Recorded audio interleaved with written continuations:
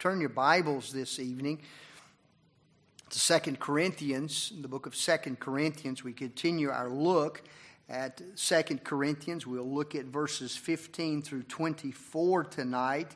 It will be our text. I hope that you do have your Bibles with you as we've been working our way through this book and learning what the Lord would have us to learn. So many good truths throughout 2 Corinthians, all the Bible, but 2 Corinthians, as we study it directly, then there's some things that we certainly need to know. I'd call your attention to verse number 15. Paul says, "And in this confidence I was minded to come unto you before, that you might have a second benefit, and to pass by you into Macedonia, and to come again out of Macedonia unto you, and of you to be brought on my way toward Judea.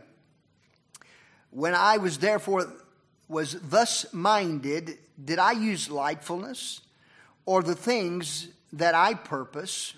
Do I purpose according to the flesh, that with me there should be yea, and nay, nay? But as God is true, our word toward you was not yea and nay. For the Son of God, Jesus Christ, who was preached among you by us, even by me and Silvanus and Timotheus, was not yea and nay, but in him was yea. For all the promises of God in him are yea, and in him amen, unto the glory of God by us. Now he which established us with you in Christ, and hath anointed us, is God, who hath also sealed us, and given us the earnest of the Spirit in our hearts. Moreover, I call God for a record upon my soul, that to spare you I came not as yet unto Corinth, not for that we might have dominion over your faith, but are helpers of your joy, for by faith you stand." Here in this passage, the Apostle Paul is addressing some accusations that have been leveled against him, and we'll speak a little bit about that in just a few moments. As we begin our time, we mentioned and we prayed for the family of Dr. Tom Farrell, and certainly we mourn, and there's great sorrow in the loss of Brother Farrell. I know of really few men in my lifetime. I know that there'd be others that were before me, could point to certain men that had impacts and knew that there was a great impact all over America. But in my lifetime, I think a few men other than, and he is one. Brother Farrell had such a great ministry, and the power of God was upon him and his ministry like none other. He preached literally all over America, in some 30 foreign countries over the past, I guess, roughly 30 years, if not longer. More people possibly were saved under the ministry and preaching of Dr. Farrell than any evangelist I personally know or have even heard of. More people were saved. I know Brother Caleb Rector did an internship under Dr. Tom Farrell and his leadership and training of young men for the ministry. The last time Dr. Farrell was here was in 2017. We had him scheduled. He would have been on the schedule to be with us again in October.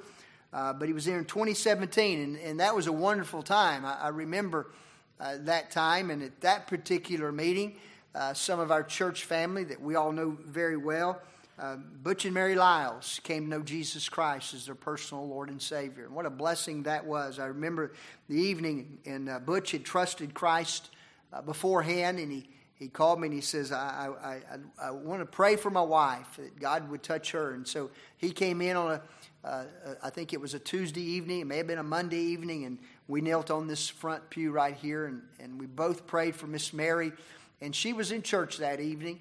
And at the end of the service, during the invitation time, Mary came and walked this aisle and with tears in her eyes accepted Jesus Christ as her personal Lord and Savior. And what a great blessing they have been to our church and continue to be. And so I mentioned that to say that the ministry was wonderful.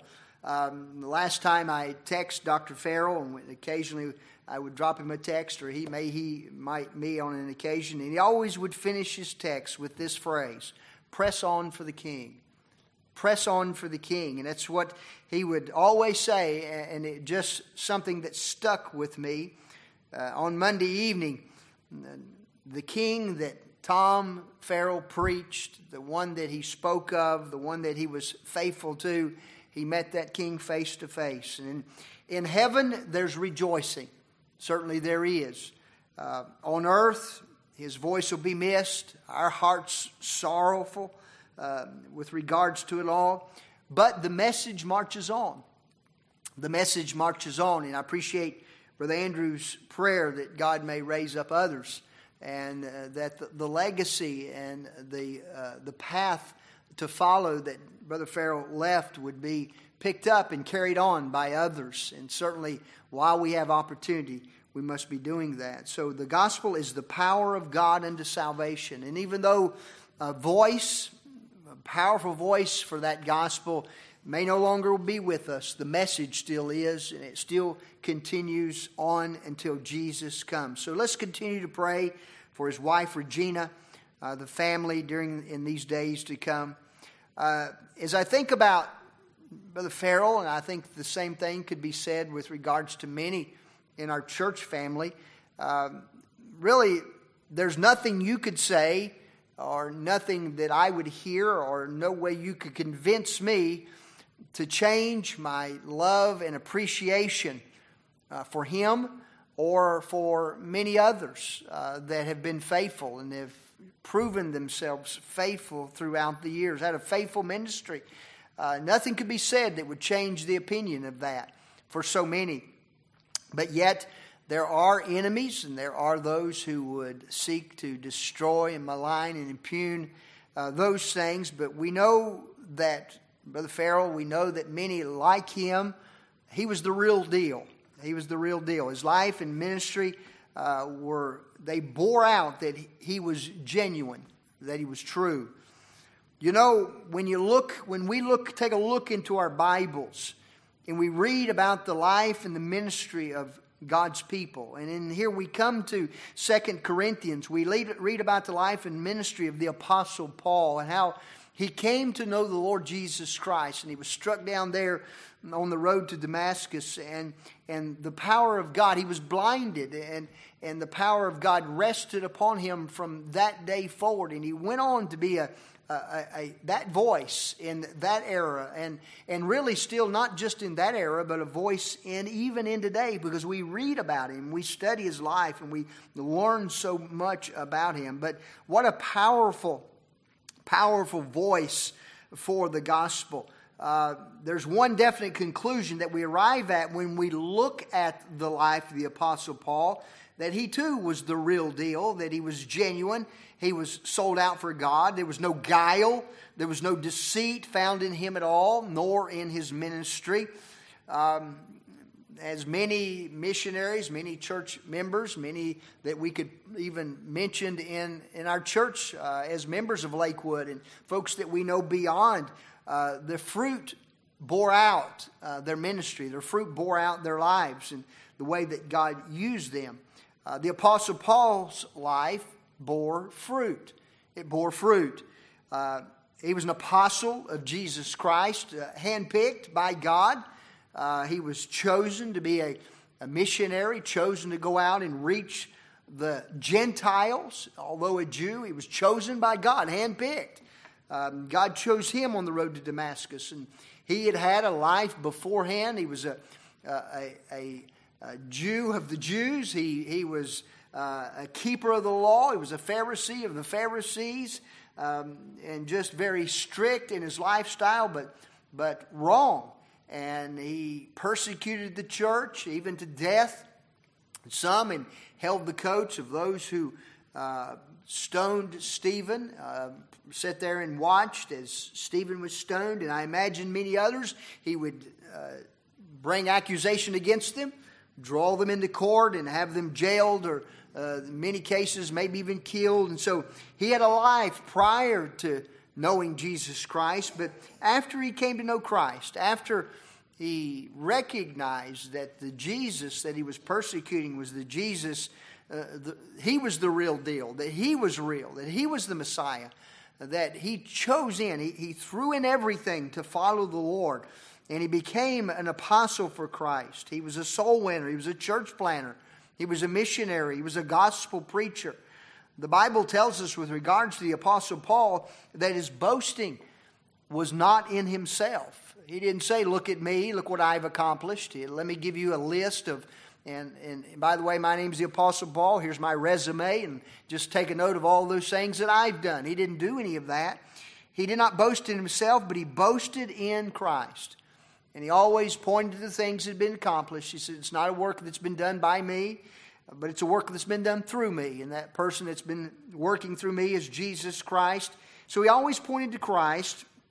And he was able to point to the fruit of the ministry that was produced, the fruit of the ministry that God brought through him. And even in that fruit, he said, this is of Christ. This is what Christ did for me. Nevertheless I live, not I, but Christ liveth in me, he said in the book of Galatians. So he always pointed to Jesus Christ. When we come to the book of Corinthians, 1st and 2nd Corinthians, he planted the church. 18 months there he spent in Corinth planting this church. These believers who were there were fruit to his account. They were fruit to his ministry. These were people that he had personally won to the Lord. Look with me, if you have your Bibles, go with me to 2 Timothy. 2 Timothy, if you would, chapter 1. If you'll go with me to 2 Timothy, let's look at a verse here. 2 Timothy, chapter number 1, verses 2 and 3. 2 Timothy, chapter number 1. Verses, 3 and 4. Let's read 3 and 4. I thank God whom I serve with my, I thank God whom I serve from my forefathers with pure conscience. We spent a good bit of time the last couple of weeks noting this matter of a conscience, but he served God with a pure conscience, that without ceasing I have remembrance of thee in my prayers night and day, greatly desiring to see thee, being mindful of thy tears, that I may be filled with joy. It says, when I call to remembrance the unfeigned faith that is in thee, which dwelt first in thy grandmother Lois and thy mother Eunice, and I am persuaded that is in thee also. So he always pointed to Jesus Christ, and he pointed to the fruit. Here he's speaking to Timothy.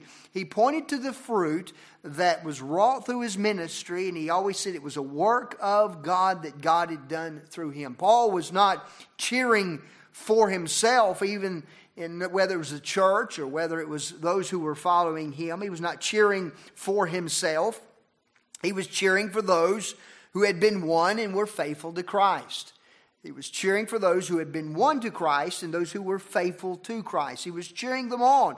They were the fruit to his account, and really they were the best evidences of the authenticity of his ministry. Paul's integrity and character were impeccable. Nothing could be brought against him. The fruit of his ministry bore that out. The fruit of his ministry bore those things out. But you can be sure when every time God's working, every time God is at work, we can be sure that the devil's also working as well. And I do not dare say that maybe even the things that we see going on around us these days, and even in our church, and the illnesses, the things that are going on. Every time that the Lord works, the devil is going to work also. And as we know from the Scriptures, and it's true, God never sleeps nor slumbers. But understand, nor does the devil. As a matter of fact, he's working overtime. He understands the Bible. He understands that the second coming of Christ, the promised return of Christ, is coming soon. He understands and knows the times. He knows this book much better than we do. He knows his time is short, so he's working double time. He's working overtime. And the Bible says he's walking to and fro throughout the whole earth, seeking whom he may devour. And this is what's taking place in 2 Corinthians, and no doubt it's taking place today.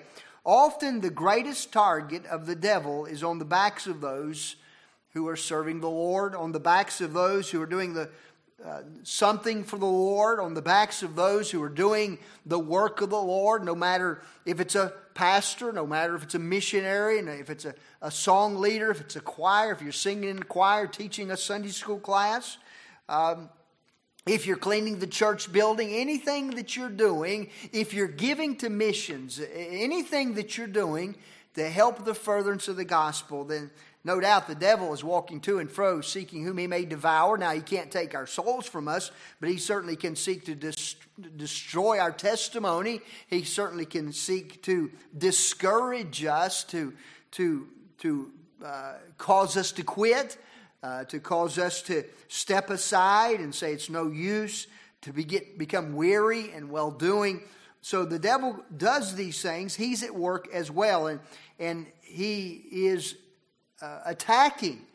He's attacking. Paul was being attacked here out of this church, the church that he planted. He had a great love for these people, and he was being attacked. His character, his integrity, his life, and his ministry were being impugned by those false teachers who had come into the church since he had been gone. And these people now at Corinth are giving ear to this. They're starting to listen. They're starting to be persuaded even possibly. And so they're calling into question the life, the ministry of the Apostle Paul. They are no doubt the enemies of the truth. These false teachers are enemies of the truth. And there are enemies of the truth all around us today. Enemies that speak against the Word of God. Jude is very clear with regards to these enemies. If you go with me to the book of Jude, the little book of Jude, right before Revelation, you'll see some verses that Jude mentions here with regards to these false teachers, these people that have crept in unawares.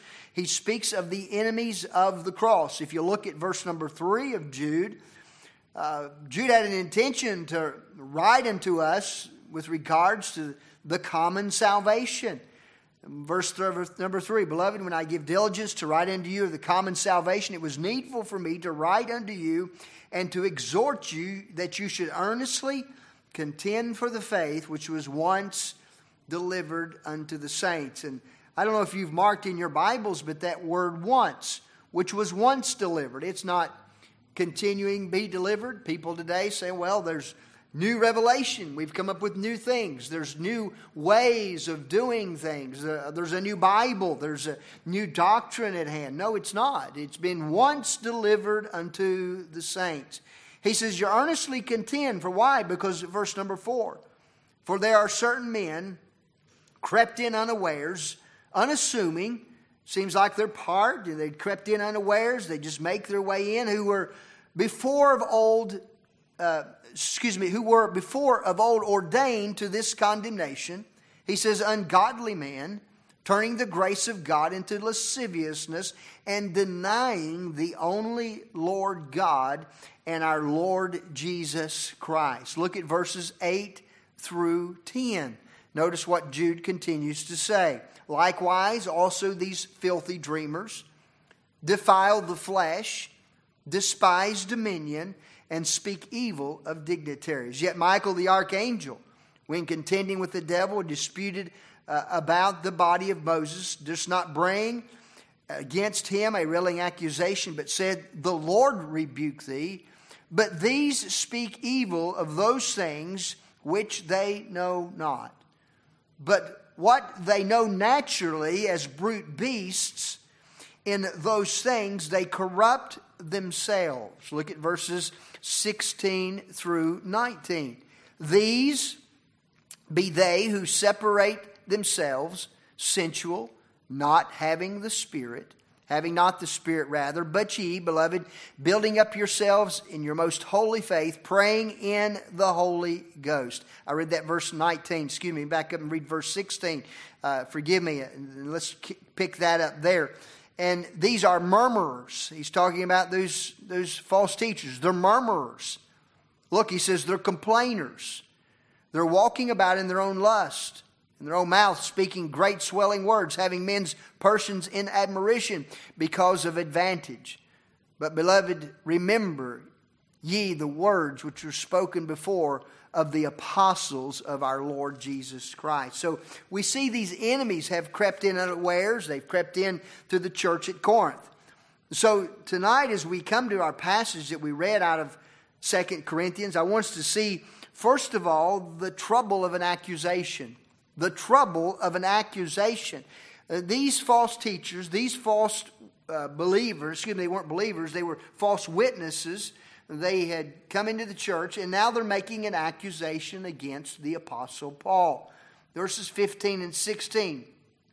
And in this confidence I was minded, he says, to come unto you before, that ye might have a second benefit, and to pass by you into Macedonia, and to come again out of Macedonia unto you, and of you to be brought on my way towards Judea. The Apostle Paul had made an attempt, and he had said that he was going to come to Corinth. He had planned to make a visit, but he had not yet made that visit to them, and the attacks came from that direction. The attacks brought on the enemies of the truth were personally against Paul. They were against his character, his motives, and his doctrine. Again, Paul's first addressing those attacks was the way he addressed those attacks was to mention, as we noted a couple weeks ago and even last week, about his conscience. His conscience was clear. He had done nothing wrong here, and so he mentions that. His conscience was clear. He had done no wrong there, but yet the attacks continue to go forward. These attacks were meant to slander his testimony. They were meant to slander his testimony. Now, Webster's has an interesting definition of slander. Listen to what Webster says. A slander is a false tale or report maliciously uttered, intending to impugn the reputation of another by lessening him in the esteem of others. It's a tale or something said, maybe it's a gossip or something that's been said with the intention, maliciously uttered with an intent to lessen the testimony or the regard of one in the thinking or in the life of another. Now, the first attack brought against Paul took aim at his trustworthiness. These false teachers claimed that Paul was not good to his word. Here he's saying, I intended to come to you, but I have not come yet. So now they had come upon the scene and said, look, Paul's not trustworthy. You can't believe what he's saying. You can't trust him. His word is not good. They had made up a flimsy charge that said, look, Paul said that he was going to show up at the church. He's going to make a visit, but he hadn't come. And he don't have any intention of coming. What a flimsy excuse this is. What a flimsy accusation this is. But it's the beginning of seeking to undermine his authority and his testimony. You know, when folks make up their minds to cause trouble, to stir up strife, or even when folks decide to leave a church, the most ridiculous reasons are often made up. When people decide they've just made up their mind, I'm going to go another way, I don't want to listen, I don't want to hear that, the most ridiculous reasons are oftentimes made up. And the more often than not, one or more of those reasons for leaving or stirring up strife, one or more of those reasons comes in the way of an accusation against another, particularly within the body of Christ, an accusation against another. Somebody did something that they shouldn't have, or somebody didn't do something that they should have. So the accusation is made. The problem with these kinds of things is that of causing disunity within the body of Christ.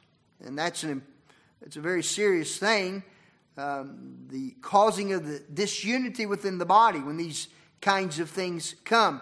And things are often said about the one that supposedly has done the wrong, but instead of going to the one that's done the wrong, things are said to others.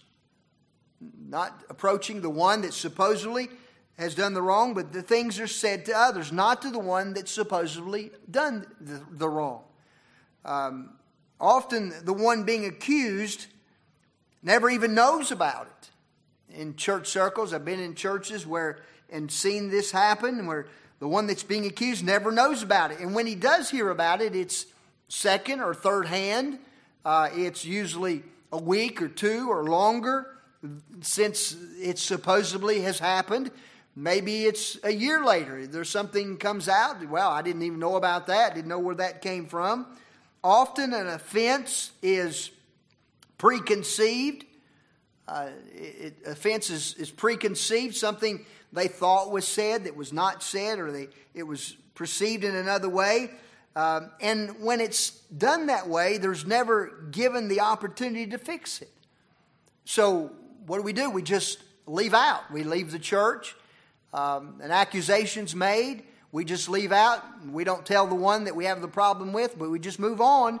And the one that supposedly that this issue is against never has the opportunity to fix it, never has the opportunity to address it. The confusion continues to go on. The disunity is these things are left to exist. The Bible gives us a clear prescription on how to deal with offenses when they come up in the church. We're told how to deal with these from Matthew chapter number 18. If you go with me to Matthew chapter number 18, when the offenses come up within the church, we're told how to deal with some of these things. Matthew chapter number 18, rather than leaving the church, rather than speaking to others with regards to certain matters, but here we're told out of Matthew 18 verses 15 through 17, the Bible says, "Moreover, if thy brother shall trespass against thee, go and tell him his fault between thee and him alone. If he will hear thee, thou hast gained thy brother. But if he will not hear thee, then take with thee 2 or 3 more, that in the mouth of 2 or 3 witnesses every word may be established. And if he shall neglect to hear them, tell it to the church.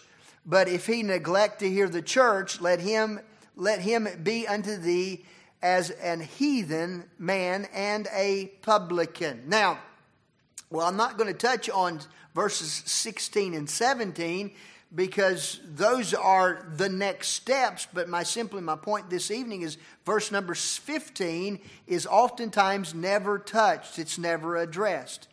The one offended is to go and seek clarification. Go and seek clarification. If there's been a trespass, doesn't say what that trespass is. It could be really a trespass. It could be a perceived thing. But the key here is to go, one-on-one, to go and seek the clarification. Oftentimes, the issue is nothing more than a misunderstanding. That's all it is, nothing more than a misunderstanding on the behalf of one or other, or could be a misunderstanding on behalf of both. One could say, well, I thought that you said this, or I thought that you said this, or you may find after talking it through, it's a misunderstanding on the part of both. But the issue is here, seeking clarification. When we seek clarification, it clears up the misunderstandings as well as the misinterpretations. Clears up the misunderstandings as well as the misinterpretations. What are the misinterpretations? Reading into something that's not there. Making a big deal out of something that should not be made out of, or just assuming or running and taking seed with something and hearing in between, or making up in between what was not said at all. Taking away from something that was really not said. So the seeking of clarification clears up the misunderstanding. That's where it starts. And then the misinterpretations, and clear it up there. It could be that there was an offense Certainly it could be that there was a trespass, and the other one, this individual was truly offended. It could be that it was an intentional thing. We're still here to go and seek to reconcile that. It might be a totally unintentional thing. Maybe there was a trespass and it was totally unintentional. But maybe we have in our mind, I know that they did that. I know that was intentional. But rather than going and seeking clarity about that, it could have been something unintentional. So the person you're approaching, they have no idea what you're even talking about. And certainly that happens. They have no idea. It might be that the one offended may have simply misunderstood what was said, or the context, or whatever the case may be. And the one that was offended may be believing something that was maybe not even actually true after all. But the key here is to go and seek that clarification. The offended person needs to seek by going and seeking that clarification often. And also, when the offended person goes to seek that clarification, I think it's also important that the offended person needs to evaluate their own motives. The offended person needs to evaluate their own motives as well. And I think even ask themselves the question, am I easily offended? Am I easily offended? Am I often offended by everybody? Do I always hear people saying things that I think is about me, or I'm reading into things that I think they said about me? And so is that always my mind and the way I'm thinking? So the one that is to go, I think before we go, we're also to evaluate our own motives with regards to our going. The purpose of Matthew 18 is this. It's restoration and unity. That's the purpose of Matthew 18. Matthew 18 is not necessarily the purpose of laying blame or laying cause or gaining the upper hand. It's to seek restoration and unity in the church. So it's seek clarification. It's seeking restoration. That's the purpose of going. Not to prove one wrong and the other right, or not to make my point here, but to seek restoration. And then to extend forgiveness. Extend forgiveness. Look at Matthew 18, verses 21 through 22. Then came Peter to him and said, Lord, how often shall my brother sin against me, and I forgive him? Till 7 times. And Jesus saith unto him, I say not until 7 times, but until 70 times 7. So it's the matter of forgiveness. So Matthew 18 is dealing with clarification, is dealing with restoration and forgiveness. And that's the issue. Leaving the church is not the answer. It's not biblical. There are times when you leave a church, but it better be for a biblical reason. There's doctrinal issues, something along those lines, then certainly those are reasons. But even so, you're to go and seek to fix these things, seek to work through these things. Sometimes you can, and again, maybe sometimes you can't. But those decisions, you have to come back and do it the Bible way. Leaving the church is a way of continuing an accusation, and that's not the answer. Only restoration is. Only the seeking of restoration. So Matthew 18 is rarely practiced, but sad to say, Facebook is. Rarely practiced, but Facebook is. Things will show up on Facebook that just ought not be there. I understand that maybe there are times when that thing may come in handy with staying in contact with things, but so much of it is simply a way to air grievances and to air problems. And you see people going back and forth on Facebook. And so it ought not be by way of Facebook. It ought to be Matthew 18. Telling others, it ought not be the way of telling others. It ought not be the accusations are. It ought not be the misunderstandings that continue. So don't leave the church. Come seek it and make it right. Follow Matthew 18. If you haven't followed these principles, then really you haven't done what the Bible prescribes for us to do. So we see the trouble of an accusation. They were laying these accusations out against him. We see the truth of the messenger.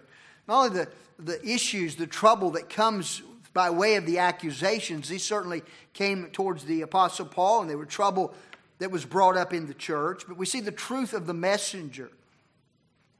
Verse number 17. When I therefore was thus minded, did I use lightness, or the things that I purpose? Do I purpose according to the flesh, that with me there should be yea, yea, and nay, nay? He says, did I use lightness here? In other words, was I frivolous? The accusation was made, and Paul comes back and he says, look at everything here. Was I being frivolous in the reasons why I didn't come? I was not being frivolous. I was not being fickle. He said, I did not purpose. The things that happened here did not purpose according to the flesh. There were no carnal interests here. There was no seeking of self-gratification. His yes was yes and his no was no. There was no double-mindedness. There was no untruthfulness in Paul. So we see the truth of the messenger. And we have, these people knew this. They go back to their history. They had heard and known the teaching of the Apostle Paul. They had come to know Christ through the truth of the Apostle Paul. So there was no untruthfulness in him. We see the truth of the messenger. And now notice with me, not only do we see the truth of the messenger, but notice the truth of the message. The truth of the message. Verse 18 and following. But as God is true, our word toward you was not yea and nay. For the Son of God, Jesus Christ, who was preached among you by us, even by me, and Silvanus and Timotheus, was not yea and nay, but in him was yea, or yes. Not fickle, not lighthearted, not carnally, but it was yes. It was truthful. Let me just simply say here, the gospel's true. The gospel is true. There are no mistakes of yes or no with God. There are no mistakes. There's no misunderstandings. There's no mixture of yes and no with God. Does God mean yes? Does God mean no? Maybe he means no here and he means yes here. Maybe he changed his mind here and he didn't here. He did it this way one way and he did it that way another. Paul says there's nothing like that here. We see the truth of the message. God does not vacillate between going back and forth on the truth. He does not say one thing while planning and doing another. The truth of the gospel message is founded upon the character of God. Completely and fully upon the character of God. The message of the gospel is so linked with the character of God that to deny one is to deny the other. To deny who God is, to deny the book, this Bible, to deny the message, to deny the gospel, is to deny God himself. The message and the messenger, the gospel, they're so linked together. There's nothing ambiguous, unclear about the message of the gospel within the Word of God. It does not give, the Bible, God does not give mixed signals about salvation or anything else. There's no ambiguity about eternity. I just don't know. There's nothing yea or nay. It's this. It is exactly what the Bible says. It does not vacillate back and forth.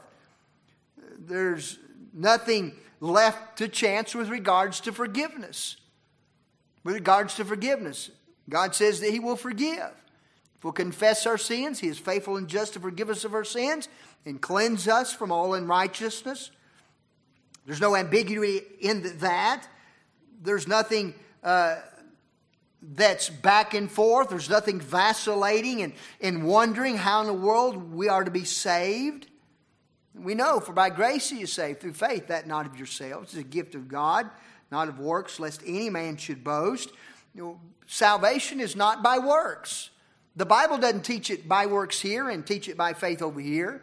It's not in the Word of God at all. So he says everything in God is yes or no. He's not yes and no. And that's the problem with so much of the false teaching and the false prophets and the things around us in the world today.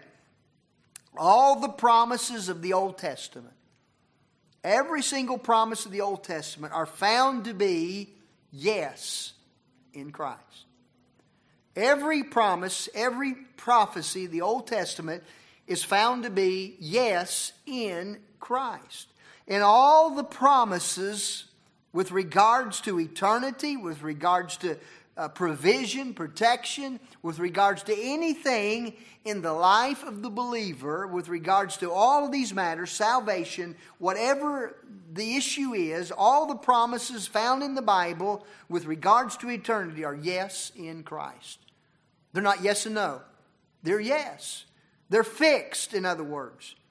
So when we come to these passages and we see the Apostle Paul, we see the truth of the message. And as we also notice the truth of the message, notice, and I just mentioned we're out of time, but the triumph that's found in the truth.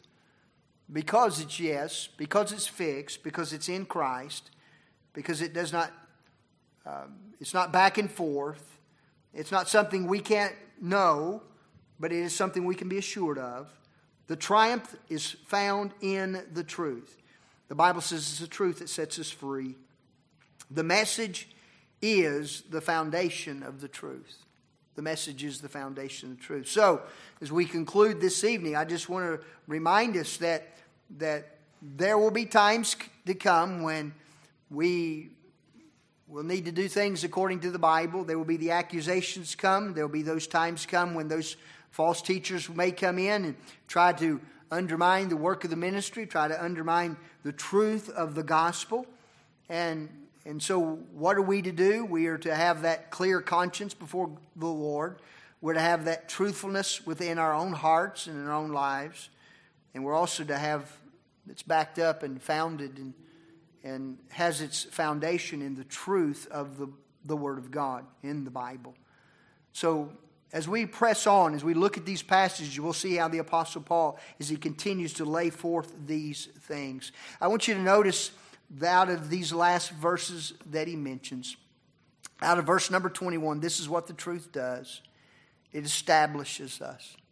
It establishes us. It sets us in a right position with God. Look at verse number 22. It seals us. Not only are we established, but we're sealed. We're kept. We're in the faith. And look, in verse number 24, by faith you stand. The truth will establish us. It'll seal us and it'll enable us to stand in these days. Let's bow our hearts in a word of prayer.